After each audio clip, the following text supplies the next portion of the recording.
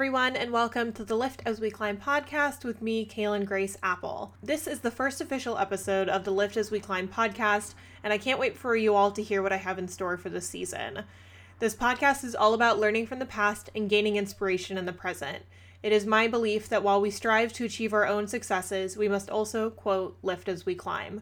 To me, the quote, lift as we climb is all about striving for excellence and breaking barriers while also remembering to uplift the people around us and to strive for their successes as well.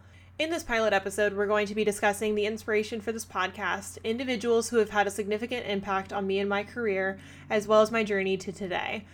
I did not start out as a natural student and had spent most of my childhood working towards becoming a professional equestrian. So we're going to be discussing that and what caused me to pivot to academia and to starting a YouTube channel.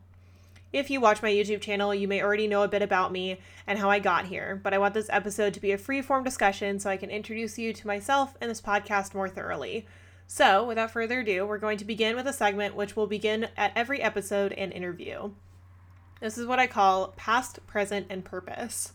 So, the first question is, who from the past has inspired you? How has their legacy played a role in your personal and professional life? So, when thinking about who I wanted to select as someone who has inspired me from the past, I decided to talk about Anita Hill. Anita Hill attended Yale Law School to obtain her law degree in 1980 before working as an associate at a Washington, D.C. law firm where she became an associate to Clarence Thomas. She later followed Thomas to the U.S. Equal Employment Opportunity Commission in 1982 as his assistant and left after only a year. Fast forward to 1991, Thomas was then a federal circuit judge and was called upon by President George H.W. Bush to fill the seat of Justice Thurgood Marshall on the U.S. Supreme Court bench. When Hill was called upon to provide a private interview to verify Thomas's character, she reported that Thomas had sexually harassed her while she was working for him at the EEOC, and she was called to testify in front of the Senate Judiciary Committee. Her statement was brushed aside. She faced public embarrassment as senators asked if she was, quote, a scorned woman, and the media questioned her motives, credibility, and character simply because she had the gall to stand up and speak out. I chose to mention her today because her story and her testimony truly opened my eyes to the damage sexual harassment and racism can cause and what needs to change about the way that we address women's voices in politics, law, media, etc. She is an inspiration and is but one of the many women in recent history who I look up to. I specifically chose to discuss Anita Hill today, and I will be discussing other women in future podcasts, but I remember learning about her testimony as a teenager, and I also remember discussing her testimony in detail during a women's history course with Dr. Catherine Marino at UCLA. I remember it having a just significant impact on me, and I remember I took that home. I remember discussing it with my father. I remember just really taking what was said by the media about her on board and recognizing that her testimony has had a significant impact on history and women's ability to come forward. This was also around the time that Dr. Christine Blasey Ford testified in front of the Senate Judiciary Committee for the Brett Kavanaugh nomination. I keep saying it's had a significant impact, but I specifically remember the pain and the frustration I felt when I saw the media postings and seeing people who I deemed to be friends and family saying that she was lying. And then I just remember reading the testimony of Anita Hill, and I remember watching Dr. Christine Blasey Ford in front of the Senate Judiciary Committee, and it had the effect of make me really reconsider the way that I personally view women's voices and how I can be an activist for women's rights. So I wanted to highlight Anita Hill today, as well as a little bit Dr. Christine Blasey Ford, because their testimony has had such an effect on me as a person and as a scholar and as an activist. So the next question is, who inspires you today? So when I was thinking about who inspires me, of course, my family, my mother, my grandmother, coaches that I've had in the past, and ultimately I came down to a list of people who have had a very significant impact on my academic work and my decision to start a YouTube channel. I'm going to kind of name off this list, but I'm going to discuss it in a little bit more detail. Dr. Joanne Freeman, Dr. Clay Jenkinson, Dr. Brenda Stevenson, Dr. Kyle Mays, Dr. Catherine Marino, Dr. Craig Yarish, and Dr. Angela Davis have all had such an impact on my academic work, on myself as an activist, and as an individual. And so I want to discuss them a little bit more. So Dr. Joanne Freeman is a professor at Yale University, and she teaches the history of the American Revolution. She's also a very publicly famous historian for helping with Hamilton. She is a Hamilton scholar and a Hamiltonian, and I really admired her work because she has made her work so public-facing. I say this all the time on my YouTube channel, and I've been very public about it in seminars and in other public spaces, in saying that academics and academia needs to be more public-facing, and that the work of academics should be accessible to the public because I think that we're doing important work. And one of the people that I always highlight when I discuss historians that have done a really great job making their work public-facing is Dr. Joanne Freeman. Next, I'm going to talk about Dr. Clay Jenkinson. So when I was, I think, 20, I was working as a professional equestrian. I had just had surgery on my shoulder and was on layup, so I wasn't able to ride. And we'll talk a little bit about this later, but during that time, I started listening to podcasts while I was working because I was really only able to walk the horses or do administrative work. And so I started listening to this podcast called the Thomas Jefferson Hour. And I remember they were doing their Jefferson 101 series and talking about Clay Jenkinson's book, Becoming Jefferson's People. And I just remember him talking about the optimism of Jefferson's writings, and although it is rather problematic, and I will do an episode on my history learning about Jefferson and Sally Hemings and the other slaves at Monticello, I did really appreciate Clay Jenkinson's commentary and still do. And I remember writing to him when I was transferring to UCLA, and I've actually had some one-on-one correspondence with him, and I just really appreciate his work. I really appreciate the work that they're doing at the Thomas Jefferson Hour. I appreciate him speaking out, especially during this rather difficult time. And he's just had a very significant impact on me as a scholar and as a person. And then I want to talk about a couple of professors that I had at UCLA. Dr. Brenda Stevenson, Dr. Kyle Mays, Dr. Catherine Marino, Dr. Craig Yarish, and Dr. Joan Waugh. I know I didn't mention her in the initial list, but I wanted to add her in here because they all were so supportive of me as a young undergraduate. And I will talk a little bit about a conversation that I had with Dr. Kyle Mays that really was the inspiration for this podcast. But they all were so supportive, and they really pushed me to be a better scholar, to be a better student, to be a better person. And Dr. Yarish helped me with my undergraduate thesis, which ultimately helped me get into my Ph.D. program, so I am forever in his debt. He really improved my writing. He pushed me. His comments made me cry on a couple occasions, but ultimately I learned so much from him and from all of my professors at UCLA. Dr. Stevenson was the reason I went to UCLA. I was just so drawn to her research, and I wanted to take her classes, and I felt so starstruck when I finally got to meet her because I was just so in awe of her work, and I was so lucky to get to work with her. Dr. Mays, I'll talk a little bit in a second, and Dr. Catherine Marino was a young professor who I got to work with my final year at UCLA, and she was always just so bright and inspiring and kind. I remember talking to her in office hours, and she was always there to help you. And she was the most popular professor that quarter. It was really hard to get time one-on-one with her because when you went to office hours, there would be like 5 people lined up outside to speak with her. That is just a testament to the person that she is. And Dr. Joan Waugh taught a class on the Gilded Age my junior year at UCLA. And I met my best friend there. I met Zach. And I remember she introduced us. He was sitting in the front. He had taken her Civil War class, and I was new, and she introduced him to me, and Zach is now a central figure in my life, and I thank Joan Waugh for that. Her classes were incredibly inspiring, and I remember a conversation I had with her in her office hours where she said that I had to find my own voice and that as an academic, I should strive to create my own unique work. And I took that as a message to figure out what my own voice was in the classroom, but also what my own voice was outside of the classroom. And that was part of the reason I started my YouTube channel. So I am just so in awe of all of the professors I got to work with at UCLA. I would not be here without them.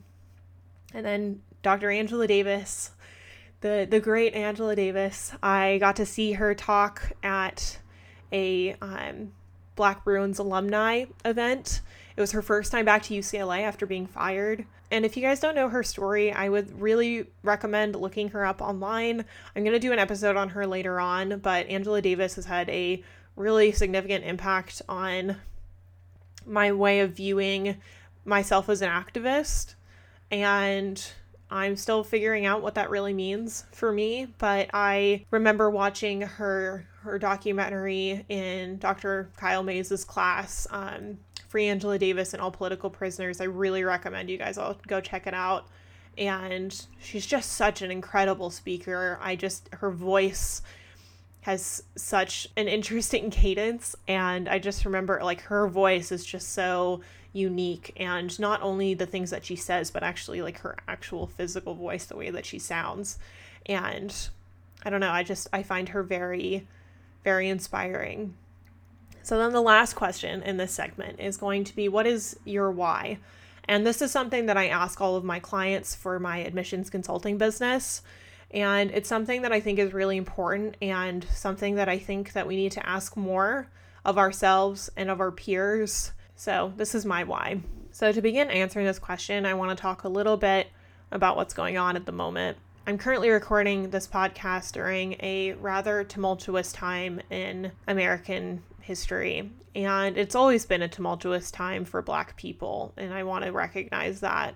This moment in which we're going through these protests and these riots are a reaction to centuries of disenfranchisement and oppression and brutality. And this is, in a way, part of my why. I strongly believe in providing access to academia. That is something that I hold true in my business, in my YouTube channel, in my life. I think that it's not just about getting people into schools, getting people higher education. It's also about helping them fund it. It's about helping them succeed in it. It's also about helping them have access to information about the work of academics. And I take these African American studies classes. I study slavery. I study early American Black history. And in those classes, we talk about the issues that are being fought against today. But we're only just ever so close to the problem. At least I know that I am ever so close to the problem as a white person. And so while I sit in these classes and we have these discussions about police brutality, mass incarceration, we talk about slavery, we talk about racism, it's just an intellectual discussion. It is a way of talking about it in a philosophical and theoretical manner. But that's not enough. I think that we also have to be active in kind of fighting some of our biases and actually taking what we're learning on board and applying it.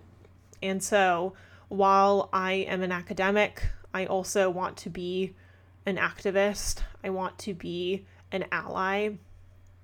And in doing so, I recognize that that is a consistent learning process. And so I have taken that on as my mission. And that's my why. My why is wanting to learn. It's wanting to provide access for other people. It's wanting to see others succeed. And for the people that I study for my dissertation, or what I'm going to be studying during my Ph.D., I want to make it my mission that I'm not just learning about them as an intellectual pursuit, but that I'm actually taking their stories on board and applying it to how I act as a humanitarian, as an individual. I want to apply it in my real life. So that's my answer for that question. But now we're going to move on to the body of this episode. And I'm going to be talking a little bit about my inspiration for the episode and kind of how I got here, what has been my journey to academia, and all of that. So I want to begin with this quick little memory. So I remember my first African American Studies class at UCLA. It was with a newly minted professor by the name of Kyle Mays. And the class was called Afro-Indigenous History from Enslavement and Settlement to Black Lives Matter and Indigenous Sovereignty. Little did I know at the time, but that class would have a significant impact on me as a student and as a person, but it also seems so relevant given our current social climate. After several classes, I met with my professor, Dr. Mays, to discuss my goals of one day attending law school and my interest in researching the social and legal histories of enslaved women. I remember he asked if I would ever consider doing a Ph.D. instead, to which I replied that I didn't think I was cut out for it. I thought that I wasn't a good enough student, and I thought that there was just no way, and that there was not going to be any jobs on the other side. And I remember him saying that I should consider it. So, fast forward to just before graduation at UCLA, I received an acceptance letter from the University of Oxford for a master's in history, which I hoped would lead to a later Ph.D. and law degree. I emailed all of my professors, including Dr. Mays, to tell them the good news, and I will never forget Dr. Mays' response in particular. His email read, quote, "Amazing. It's all a testament to your hard work. As you progress and do great things, always remember to lift as you climb." His message really stuck with me and is one of the reasons I started my YouTube channel, consulting business, and now this podcast. Lift as we climb is not only the title of this podcast, but it is a personal motto for me. So I want to talk a little bit about the history behind the phrase and where I heard it first. So if you guys listened to the trailer for this podcast, I talked about how Mary Church Terrell, the president of the National Association for Colored Women, was the first woman to say the quote, "Lift as we climb," or at least as we have it recorded. And that became the motto of the National Association for Colored Women. They have a poster that is currently hanging in the African American History Museum at the Smithsonian. It's a purple banner with yellow trim, and it says, "Lifting as we climb." And later, Angela Davis also quoted that statement, and she said, "We must always remember to lift as we climb." I remember hearing it for the first time, I believe it was at UCLA, and it had an immediate impact on the way I viewed my own work. It wasn't just about my success. It wasn't just about how I got here. It was about who inspired me to get here, who kind of lifted me up. And then what was I going to do to lift up others? And that's always been my mission, and that's kind of why I have this podcast, and that's why I started my YouTube channel and my business, and all of that is tied back to this mission of, quote, lifting as I climb, so to speak, or providing access for more people. And so now I'm going to talk a little bit about how I personally got to this point, how I made it from a 2.9 high school GPA where I was barely able to graduate to now gaining acceptance to a Yale Ph.D. in history and African American studies. There's a lot that went on in between, and I always say that the road to success and the road to your dreams is not linear, that you have to take some bumps in the road and you have to navigate the trials of your life in order to get where you're meant to be. And I strongly believe in trusting your gut and your intuition, and really making sure that you're following your intuition and not listening to your fear. And so when I was in high school, I was not a good student. I really liked my history classes. I really liked my English classes, but I was terrible in math and science. I was really struggling. And I had a lot of problems with socializing. I was really shy, really awkward, really quiet. I had some challenges early in high school with my mental health. I had a really damaging riding accident when I was a freshman, which required me to have a rolling backpack, which in high school isn't cool, and so people made fun of me, but I had a really difficult time in high school. And the only thing that really helped me get through it was riding horses. I really wanted to be a professional equestrian, and that was my goal since I was, for as long as I can remember, since I knew that horses existed, really. So I maintained that dream, and I remember I graduated high school, and I was given the opportunity to become a working student, which is basically an intern in the horse world for my trainer. And I remember I went to my dad and I said, I'm not going to go away to college. I want to ride. And I remember his response was, okay, well, if you want to be an adult, then you're going to be treated as an adult. If you want to make the decision not to go away to school, then you're going to take this job and you're going to live on your own and you're going to figure it out. And at the time, it was the most nerve-wracking thing I've probably ever experienced, but I look back on that and I am so grateful that he pushed me to be independent in that way. And so I moved out. I worked for that trainer for a year, and I was grateful for the opportunities that I received there. I worked through a lot of my personal kind of socializing issues. I was really, really shy, really awkward. I had a really hard time making friends. And so that I had a bit of a difficult time. But I ended up taking a job back closer to home with a trainer who I'd always really revered. And I became her assistant trainer, which meant that I was able to turn professional and get paid for my work. I was no longer a working student or an intern, so to speak. And so I did that, and I just loved working for her. Her name was Lisanne, and I am just so beyond grateful for the time I got to spend with her. It was probably one of the best summers of my life working for her. I felt like I was seen. I felt like I was heard. I felt like I was being treated fairly. I felt like the work that I had done as a teenager, all the times where I felt out of place and felt like I had no purpose, that job really gave me that opportunity to feel important. Lisanne ended up deciding to close her business, and so I looked for another job, and so I took another job, and I got a lot of opportunities. I was really riding cloud nine. I got to show. I was competing all the time. I was on the road, and I ultimately was living my dream life. And I thought that was what I was meant to be doing. And ultimately, it was the summer of 2015. I was, I believe, 19 years old, and I wasn't happy. I would get home from the horse show after winning, after competing and having a really great day and having really amazing clients to work with and really wonderful horses. And something wasn't right. I just didn't feel fulfilled anymore. I felt like I had checked off a box, but I hadn't really figured out what was my next step.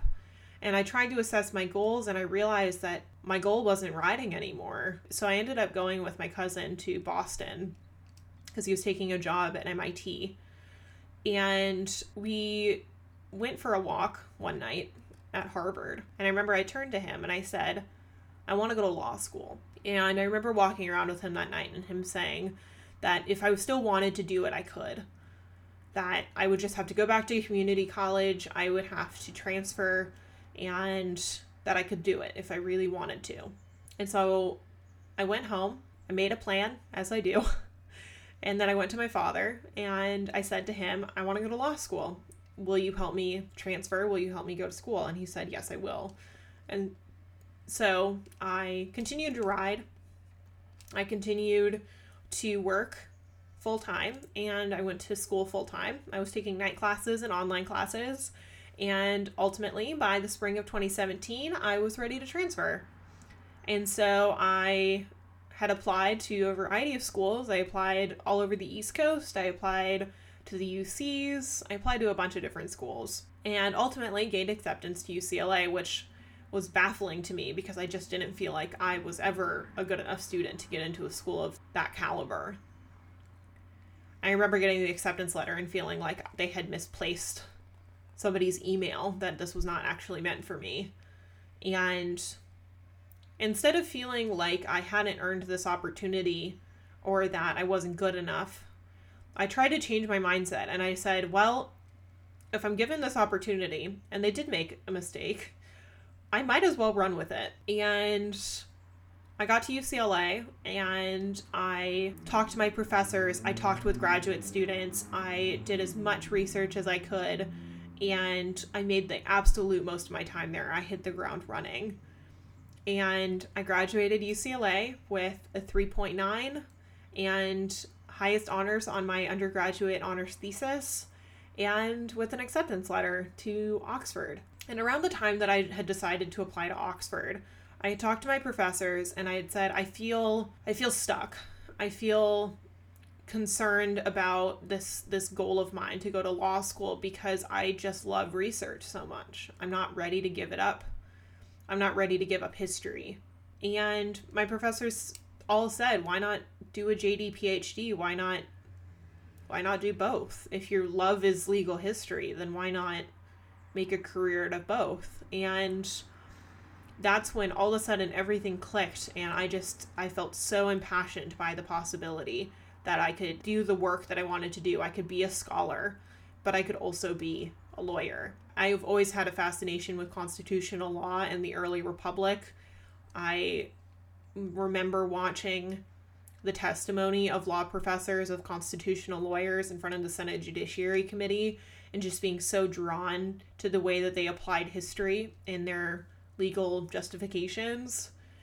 And that's ultimately what I wanted to do. And so I was at Oxford and I applied for PhD programs. I ultimately decided that I needed to get into the PhD program first because I wanted to make sure that I had a home there and that I was working with the right people. And I applied to a variety of schools and ultimately gained acceptance to my absolute dream school. I got into Yale, which is still just shocking to me. I still can't believe that I managed to make it from barely graduating high school to now making my plans to move to New Haven, Connecticut to start my studies at Yale. It just blows my mind. And along the way, I decided that I wanted to kind of give back. I learned so much. I had figured out the system of how to write statements of purpose and personal statements, and I had figured out what certain schools were looking for. And so I decided to share that information with other people, which is how I decided to start my YouTube channel. When I had applied to schools like UCLA and Oxford, I really relied on YouTube to give me some context as to what my life was going to look like. And I'm really glad I did that because it really helped me see what my life was going to be like. And it ultimately helped me decide that I wasn't seeing enough information about graduate school. And if that information wasn't out there, I might as well be the one to do it. And so I started my YouTube channel, and that has been one of the most fulfilling things I have done in recent history. And I just love it. And then I decided to start this podcast because I thought that it would be a great extension of my YouTube channel that had a slightly different purpose. One question that I get asked a lot is, what's next? What do I plan to do after a PhD? And ultimately, the advice that I want to give is that although you may have a certain plan, you may have these kind of like milestones that you want to hit, the way that you get there doesn't matter as much. So long as you're doing it ethically, you're doing it in a way that you feel passionate about. And so my ultimate goal is to be a law professor, to be a legal history professor, and to be a constitutional lawyer. And however I get there is going to be based on timing, it's going to be based on who I know, and it's going to be based on my experiences. So I don't know how I'm going to get there quite yet, but I'm going to figure it out. And the way that I'm going to figure it out is by asking questions, by talking to professors, by talking to people in the field that I want to get into, and just continually learning. So now I want to move on to this next question, which is, what is the best piece of advice I ever received?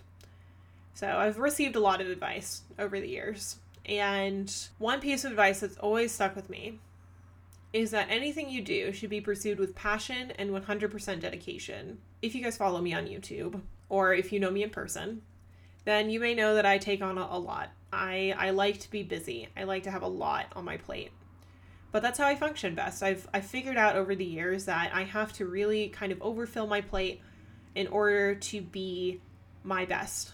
But the one thing that I am not willing to compromise on is the integrity of my work, the integrity of myself, my passion. I have to be doing things that I feel are beneficial, not just to myself, but to other people as well. And one misconception is that when you are passionate about what you're doing, when you really love what you're doing, it's not work. It's still work. Every day there's little pieces that you really love and there are pieces that you really don't love, but you figure out how to balance it all, and you figure out how to make the things that are a little bit difficult worthwhile. And you have to maintain the knowledge at the forefront of your mind that even when things get tough and you have to do the things that you're not necessarily super fond of, ultimately you'd rather do that than do anything else. And for me, that's how I feel about academia. There are some times when it is really difficult to read or to write or to question, and it takes a lot of brain power. But I would do that a million times over just about anything else. And there are times when I am not quite sure what I should film for a video.